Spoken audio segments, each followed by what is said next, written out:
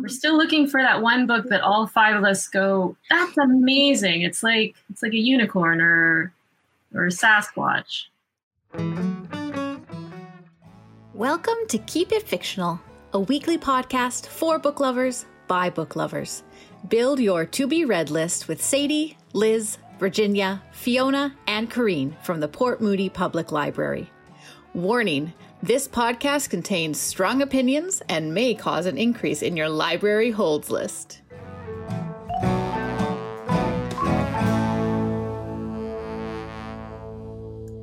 Hello, everybody, and hello, dear readers. Welcome back to Keep It Fictional, a show about books by book lovers, brought to you by the Port Moody Public Library.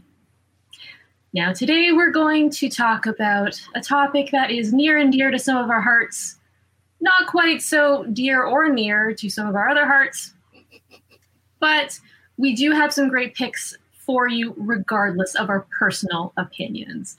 Now, today we'll be talking about novellas. Now, everybody knows what a novella is, right? A short novel. I think we can all agree, more or less. However, when we define what a short novel is, I'm not sure if we can all agree on that. If you do a little bit of Googling about what a novella is, you'll find that they're described as shorter than most novels, but longer than most short stories. Some, if pressed to more clearly define what a novella is, will say it is a work that is between 100 and 200 pages. So even though I profess to love novellas, I'm not really sure that I can even clearly define what it is for you. But regardless, like I said, we do definitely all have strong opinions about what novellas are. Isn't that right, lovely panel? With myself, Liz, we have Fiona and Sadie and Corrine and Virginia. All right, so usually if you are familiar with our show, you'll know that amidst all the talk about our great book selections, we do have deep diving questions about our topic. Now, today's question, I know, will generate a lot of talk, so please try and keep it brief, as the novella is also a brief format. Now, regarding the novella, do you reach for novellas on occasion? If so, when? Is there a time that you feel that choosing a novella is inappropriate for your reading tastes or your reading habits? Corrine, care to share? Yes, I do have feelings about novellas. I've got feelings about everything. So I will admit, I'm not a huge novella person, was never a novella person. I'm like, if you're going to write something, you might as well write a book. Just keep going. Just keep going. However, I have to say, last year during the pandemic, my attention span was absolutely shot. And so novellas kind of helped me out because it was a complete book. So I felt like I was accomplishing something. And, I got some story and some characters. I will admit that I am always dissatisfied by novellas, no matter how good they are, because they could be books.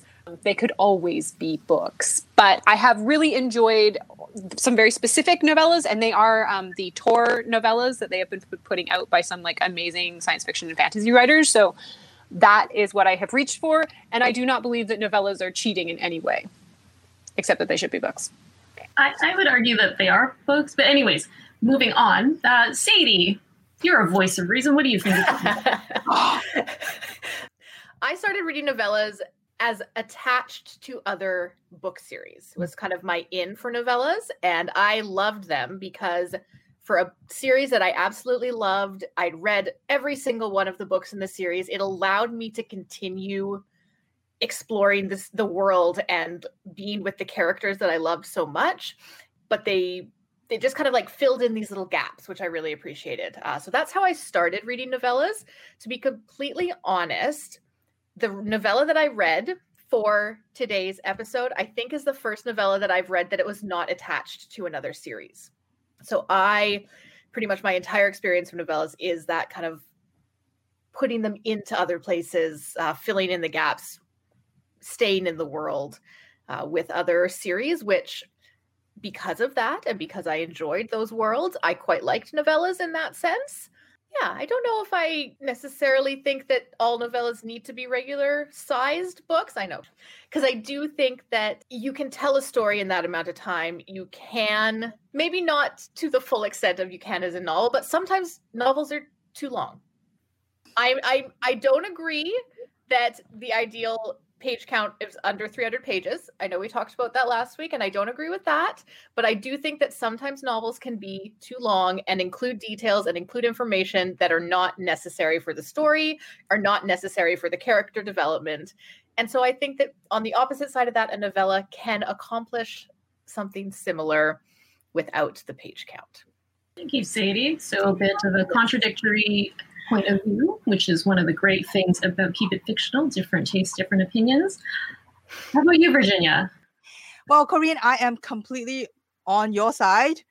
Definitely, novella can always be longer. And you're right. Like, I think you said the same thing. 113 pages is too long for any bad book. That's true. That is absolutely true. But give you a good book, you can always be longer because we as readers love to be there with your characters. Give us more. We can spend all our lives with you and we are happy to do so. So do make them as long as you like because we will be there because we love you. We love all your characters. I also don't really reach for novella for any particular reason other than the fact that it's a interesting author or interesting premise, just like any other book. So I don't pick it because it's a novella. I never read it because of it. I feel like all our books are probably Tor.com books today. I feel like maybe they have amazing authors that they introduce to us through these novellae. A lot of like authors from all around the world, and just such a diverse list of stories and speculative fiction. So because of that, and because I do read those genres, so I do kind of have to read novella every now and then if I want to read them. But that's really kind of the only reason that, not because it's a novella or not. Yeah, I don't know. I definitely think they could be longer. They could be longer. And I think Corinne has a really good point the other day too, is that just for the authors who are writing novella, who feel like you can just write a novella but not a novel, just think of it as 3 different novella and just put them all together and sell to us as one. Then we have a novel, but in your mind, you're writing 3 different novella. So win-win for all, I think. So yes. So if any authors are out there, especially the ones who are writing for Tor, please do keep in mind that although we're librarians, we're not writers. We are making a request on how you should be writing your books. Thank you very much. Fiona, what do you think about the novella? I think that Sadie put it really well. I'm definitely a fan of the novella. Something I reach for when maybe I'm in a bit of a rut. They're really high satisfaction for little amount of work, and that's what I love. But actually, when I think back, some of like the most impactful books I have read have been novellas, and so many things that I read in high school that stayed with me, like Animal Farm. Yeah, no, I appreciate sparseness and like really knowing what you're doing with a book, and I feel like that's what a novella does. It's like I've got 100 pages, 150 pages. I'm just gonna get this out there and no filler. You're right, Fiona. Like if it is a good writer, like it does take skills to be able to write a good novella because you need to be able to express all of that in a tiny package. And especially I think for like a fantasy, in my mind, like there's so much world building involved. If you can accomplish that in a very small package, then that's, props to you. That's great. Mm-hmm. We just want more. That's all. We just want more. And that's the thing with like doing a novella as a fantasy is that so much of the interest in fantasy is that world building, right? Mm-hmm. And so you get like a little taste of it, but I don't feel like you really get to explore it in a novella, which I think is kind of maybe the frustration that we feel with it, Virginia, is that I want to spend so much more time there in the world and with the people. Liz, you have to answer that question too. You know what? As the tiebreaker, I am totally on the side of Fiona and Sadie. I mean, Yeah, I think you could all guess that because I'm hosting this episode.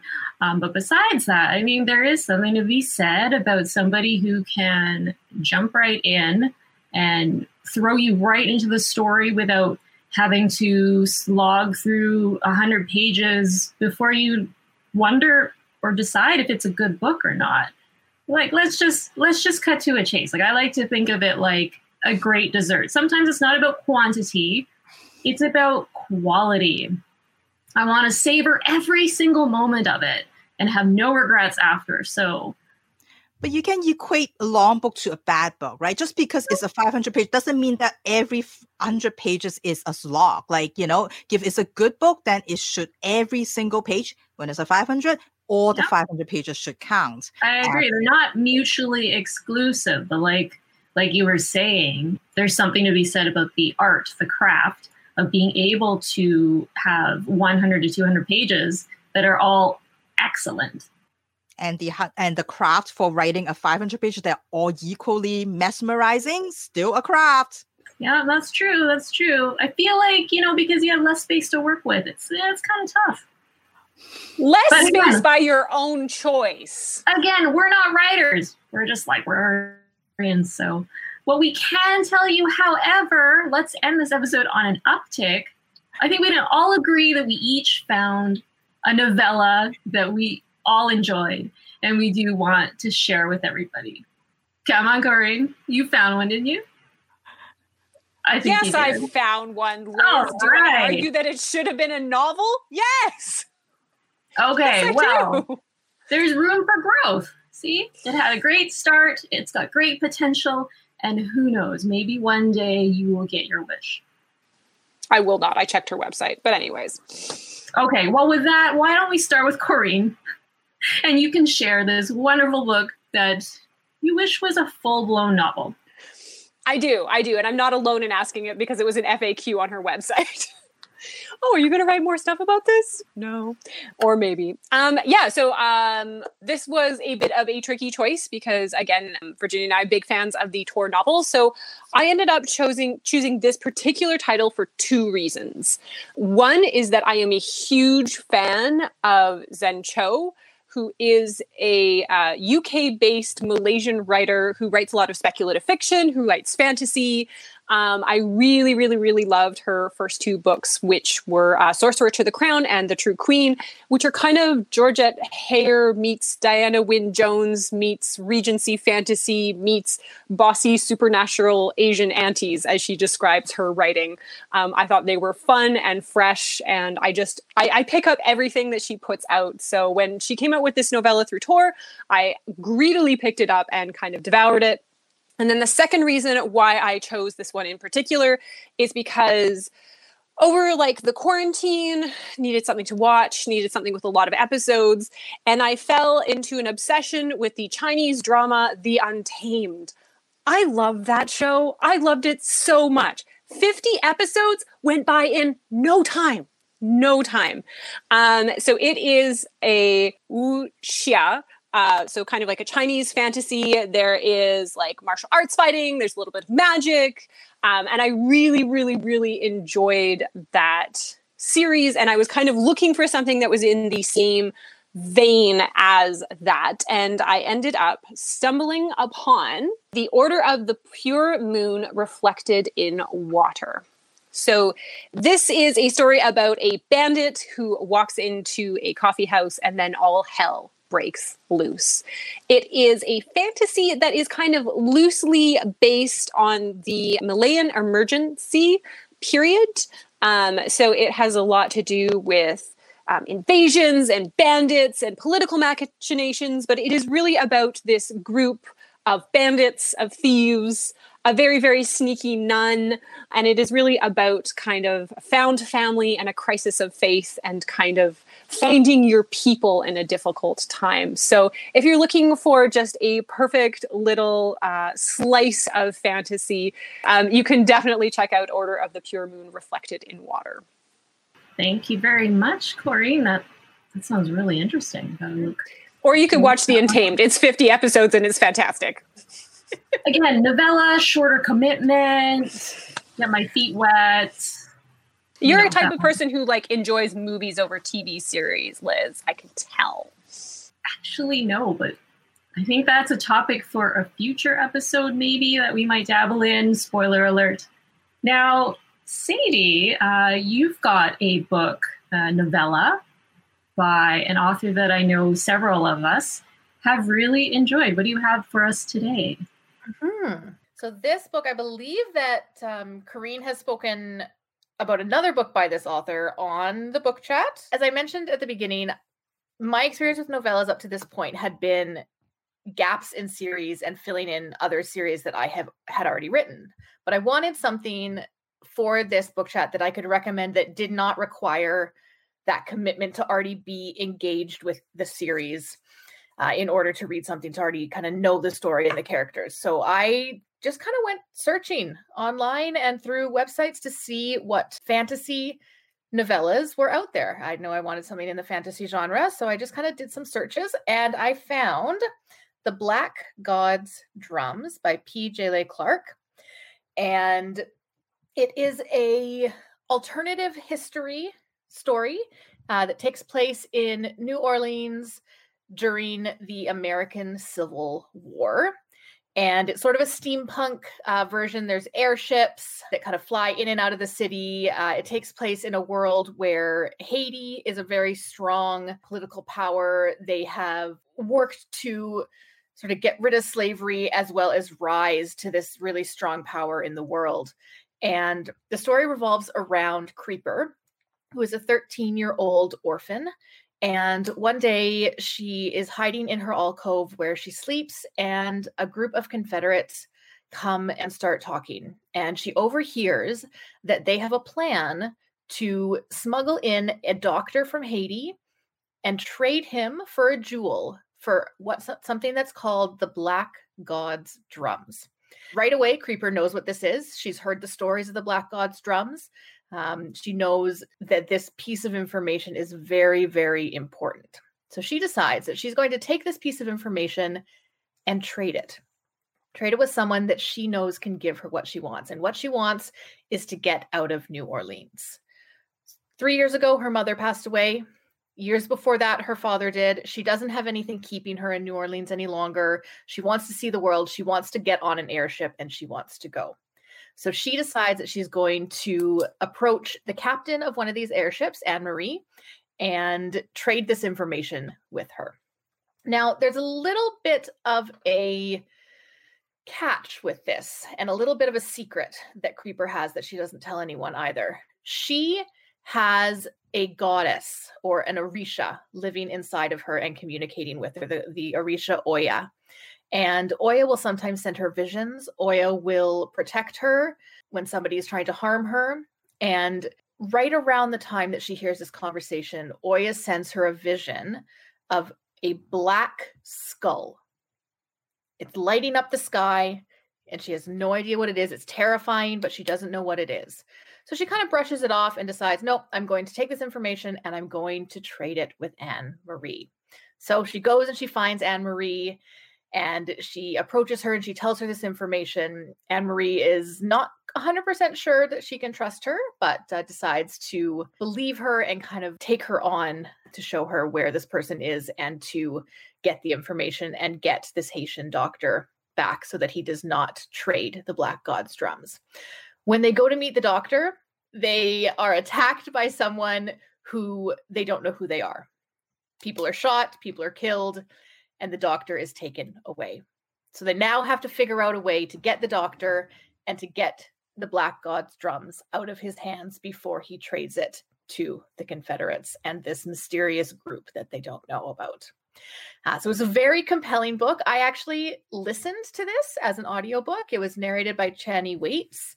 And this was the very first time that I have listened to a fictional audiobook. I've only ever listened to nonfiction up to this point. It was interesting. I think I prefer nonfiction as audiobooks. It took me a while to kind of get into the perspective of it when it's being written and being read, having the narrator be the narrator and the characters. And yeah, so it was an interesting perspective to get used to. It took me a little while to get used to the way that the the reader read it as well. There was a few things that knowing kind of how I would read it in my head, it was different, but it was a really quick listen. It was a really compelling listen. So yeah, I would recommend if anyone is looking for a short but compelling story, which I did find wrapped up in the end. And while I can see it having a sequel, I don't necessarily see it in and of itself needing to be extended. So that was The Black God's Drums by P. J. Clark. Thank you, Sadie, for featuring a great, great, great author. Now, Virginia, I know you've read Clark before, but I believe you have another author's novella for us today. Yes, I do. And it is also a Tor.com novella. They are just so good. And the one that I pick, one of the reasons why I chose it is because it is a series, because there are more novella, just like what Corinne and I wanted. And there are 4 books so far. And maybe they will write more. I'm hoping that they would, because it is such an interesting world. So the one that I have for you today is Neon Yang's The Black Tides of Heaven. Now, just an FYI that the author has changed their name, so the library edition might have a different name on it. So this is a fantasy series, like I said, and it is set in the Empire of the Protectorate. It is ruled by the Protector, who is this empress, kind of like a dictator, no dissent, no disobedience. Her word is the final kind of ruler.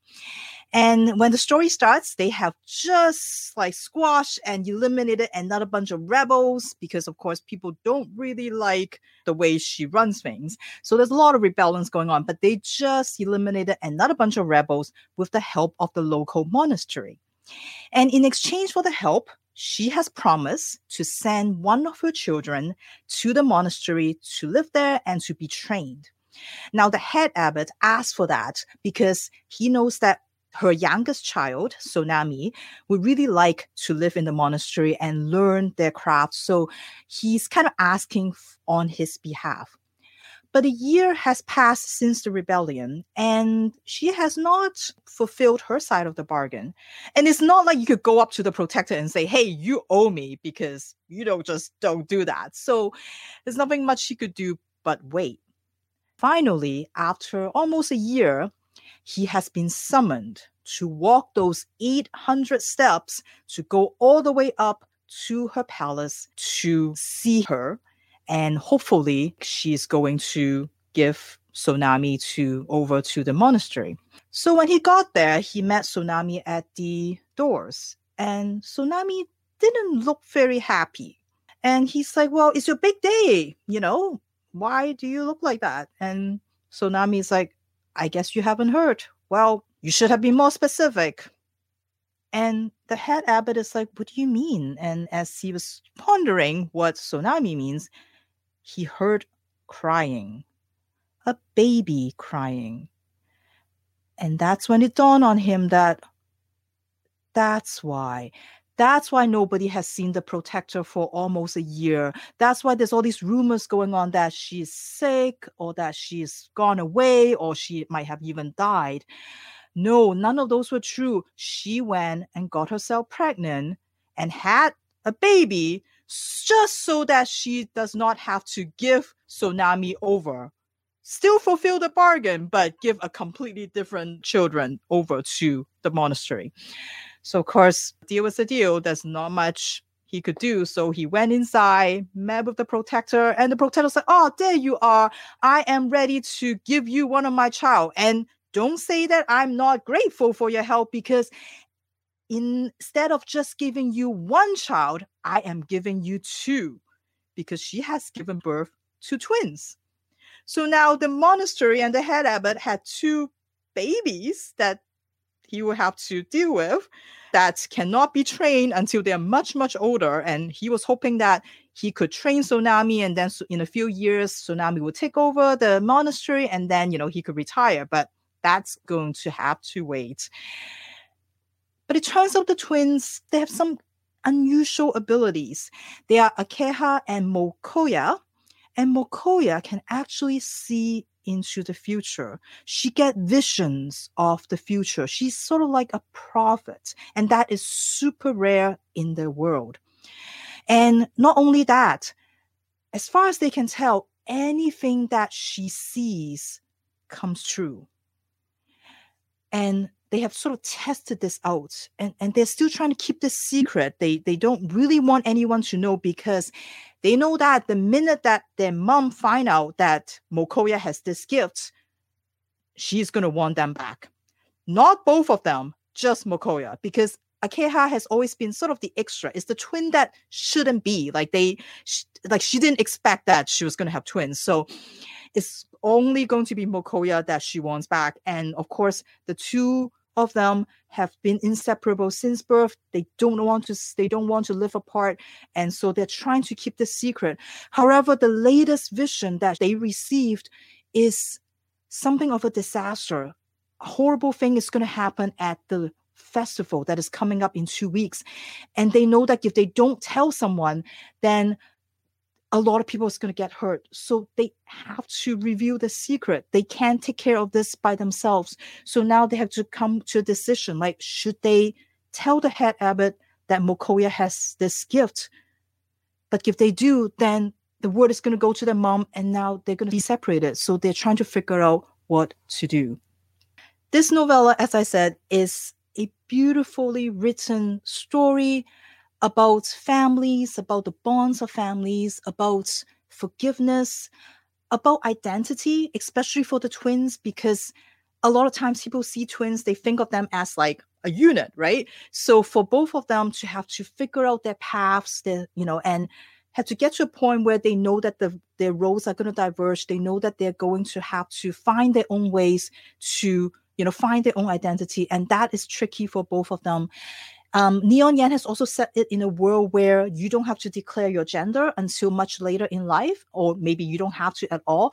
So again, that becomes sort of a tension point for both of them, because they kind of, as they grow up, they started to think differently. At first, they promised each other they would never get confirmed. They would never declare their gender. But as they grew up, they find out that they have different feelings about it. So now that's another thing for them to kind of have to figure out for themselves. So it's a really interesting story, like a lot of exploration about sort of that identity. And as we talked about novella earlier, this, I feel, does feel like a complete kind of novella. Not only was it like really very much about the characters, but it is still a fantasy, and there's a lot of world building that happens, and I didn't even talk about those. But the world building is great, because you can see how Neon Yang knows exactly what their world is like. They know how everything works in their world. They know how the magic works. They know how the technology works. So they feel very comfortable just dropping us and dropping the characters right into the book. And we're going to figure out, as we read the book, we're going to figure out sort of the bits and pieces of how this world functions. That is how it's different from our world. And that it doesn't require these long expositions to explain the magic system, because it's just so weave into the story like so naturally, and we feel like that I know sort of this well. And of course it helps also that there are more in the series, so that's great. But yeah, like a really great character driven story. And this is like one of those books that at one point something happened off the page, and for the first time in my reading life, I shut the book and I'm like, no, that is not happening. I don't want that to happen. This cannot be. And I just in complete denial, and I had to shut the book and wait a day, even though as much as I want to continue reading the book, I couldn't, because it was just, it made such an impact, to the readers, to the characters. And I didn't realize how invested I was in the story until that point. And I couldn't deal with it. And I have to come back the next day because it was too much. Right. And so really, really immersive story. I think you really enjoy this. Again, it is Black Ties of Heaven by Neon Yang. It's on my list.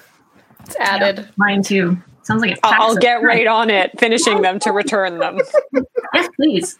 This could be it. This could be the book we all like. We're still looking for that one book that all five of us go, that's amazing. It's like a unicorn or a Sasquatch. One day we'll find it. We'll see. All right, Fiona, maybe you have a book that we will all gravitate to. What do you think? I don't know if I can convince everyone of this. it's a little bit niche and maybe not all of your niches, but I'm really excited about it. So actually, this was a challenge for me. I had some trouble finding a book, and in the end, I ended up just scouring the shelves and looking for thin volumes, which was really fun because I usually do a lot of my research online, and I did some in advance, but then I couldn't find, like things that were available at the time. I tried quite a few things and I just didn't enjoy them. So in the end, I just went and pulled a bunch of things off the shelf that looked interesting. So as a result, I have a not so timely book. It's about 10 years old, but it was the word I would use is amusing. It was deeply amusing. It added a lot to my weekend. It is The Tiny Wife by Andrew Kaufman. And it's Canadian. And I think I read the author's bio when I picked it up right away, and I just immediately knew I was going to appreciate his humor. It says, Andrew Kaufman was born in the town of Wingham, Ontario. This is the same town that Alice Munro was born in, which makes him the second best writer from a town of 3,000. Yeah, that made me giggle, and his sense of humor definitely stayed strong throughout. So, the conceit of this novel. There is a bank robbery, but it is not your average bank robbery. A man in a purple plume hat comes into the bank, makes everyone line up, and give them their most sentimental item on them. So framed photos are given, watches passed down from parents, letters saying that someone has gotten a promotion, things like that. And the robber warns that there will be consequences from taking these items. They ask him why he's doing this, and he says, it simply has to be. There's no choice. I have to do this. And the book is narrated by the husband of one of the victims. So throughout, stories of the consequences of each of the victim are strung throughout, as told by the wife to the husband to us. It's kind of a bunch of tiny and bizarre stories woven together. The things that happen to people, some of them seem like they are metaphorical. Others are just bizarre. One woman finds God under her couch, takes him to the dry cleaner, gets him washed up because he's quite dirty from all of the lint, and while God is not very impressed with her and leaves, she happily spends the rest of her life trying to find God again. Another man comes home to find that his baby is now pooping money. And it solves all of their problems. Corinne is just so not here for this. However, when the baby gets ill, they have to decide whether it's more important to have the money or the health of their child. So some of those are easy to follow through. And again, others are just bizarre. The narrator's wife actually begins to shrink incrementally, which is why it's called The Tiny Wife. And my personal favorite story is of the man whose mother divides into 98 mothers, all of whom are 98% of the size of the original mother. So just these little things that go through and just like gave me a smile and a laugh and a what is this person thinking? But in the end, it actually is quite an affirming and lovely novella about marriage. So if you need something to pick up your day, you can finish it in a pretty short period of time. I'm certainly going to check out some more of Andrew Kaufman's work because I really enjoyed his humor. That sounds amazing. It sounds wonderful. Oh my God. That sounds so good. The novella we all need today. And it's CanCon. CanCon? And it's 108 pages. So, like, it's so short. You could read it so. That sounds great. Thanks for sharing that with us, Fiona.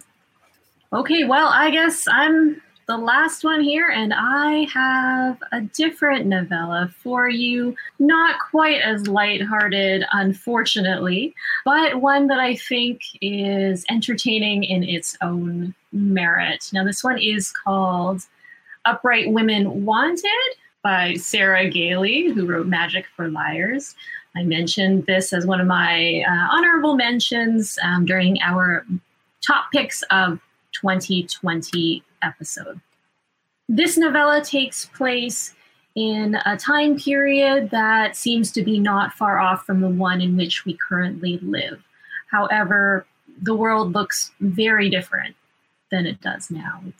It's one that's bleak, it's one that's regressed, it's a society that is oppressive and is ravaged by wars that keep continuing.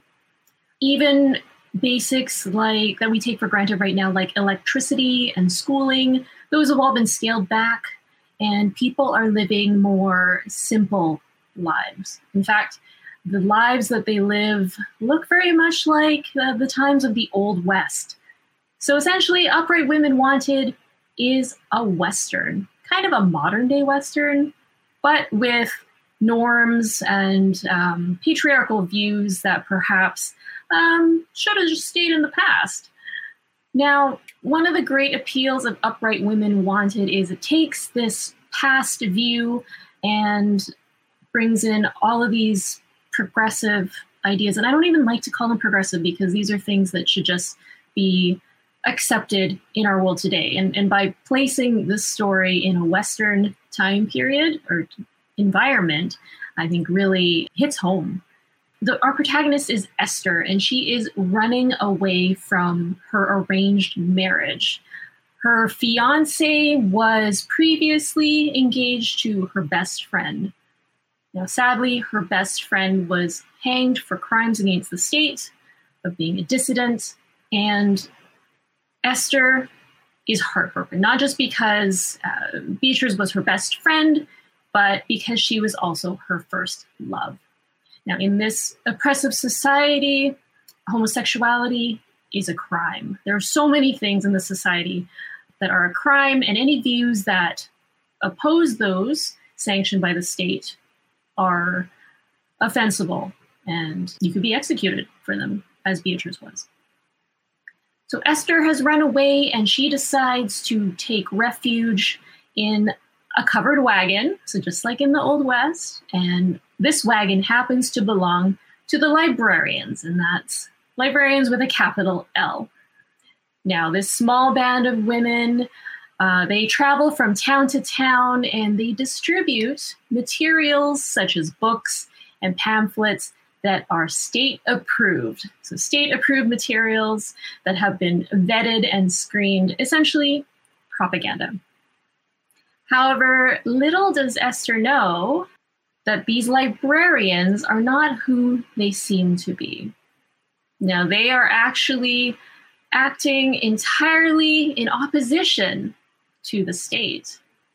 They are subverting what the state is doing under the guise of distributing those state-approved materials.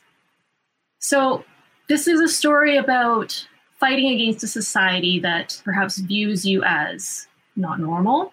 It's about coming to terms with your identity after being told for your entire life that your views, your thoughts, your lifestyle, who you love is not right. And it's about the character's reconciliation and coming to terms with herself and being comfortable with herself and with these librarians around her who not only aren't who they seem to be in terms of occupation, but also aren't who they present themselves to be as members of society, and who they are at their very core. So I won't quite give away what happens to Esther, other than it's a great adventure as she seeks to find herself and also to find refuge in a place where she can be accepted and live the lifestyle that she feels is right for her. So that's Upright Women Wanted by Sarah Gailey. I didn't actually know that one was a novella. I have that on my to-read list, but I didn't realize. Excellent. Maybe that is the book that we can all agree on as the magical book that is so... Okay, I see Virginia already doing that.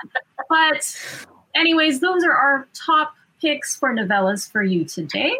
So regardless of our personal opinions, I think we can all agree that there are some good novellas out there. Absolutely.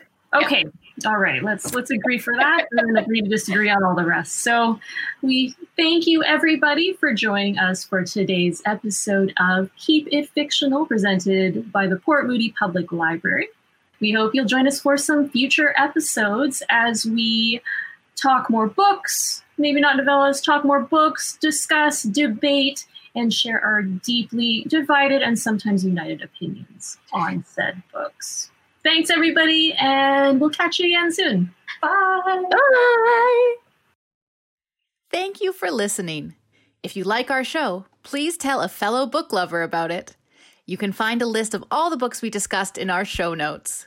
Join us next week for another fun book chat. Until then, keep it fictional.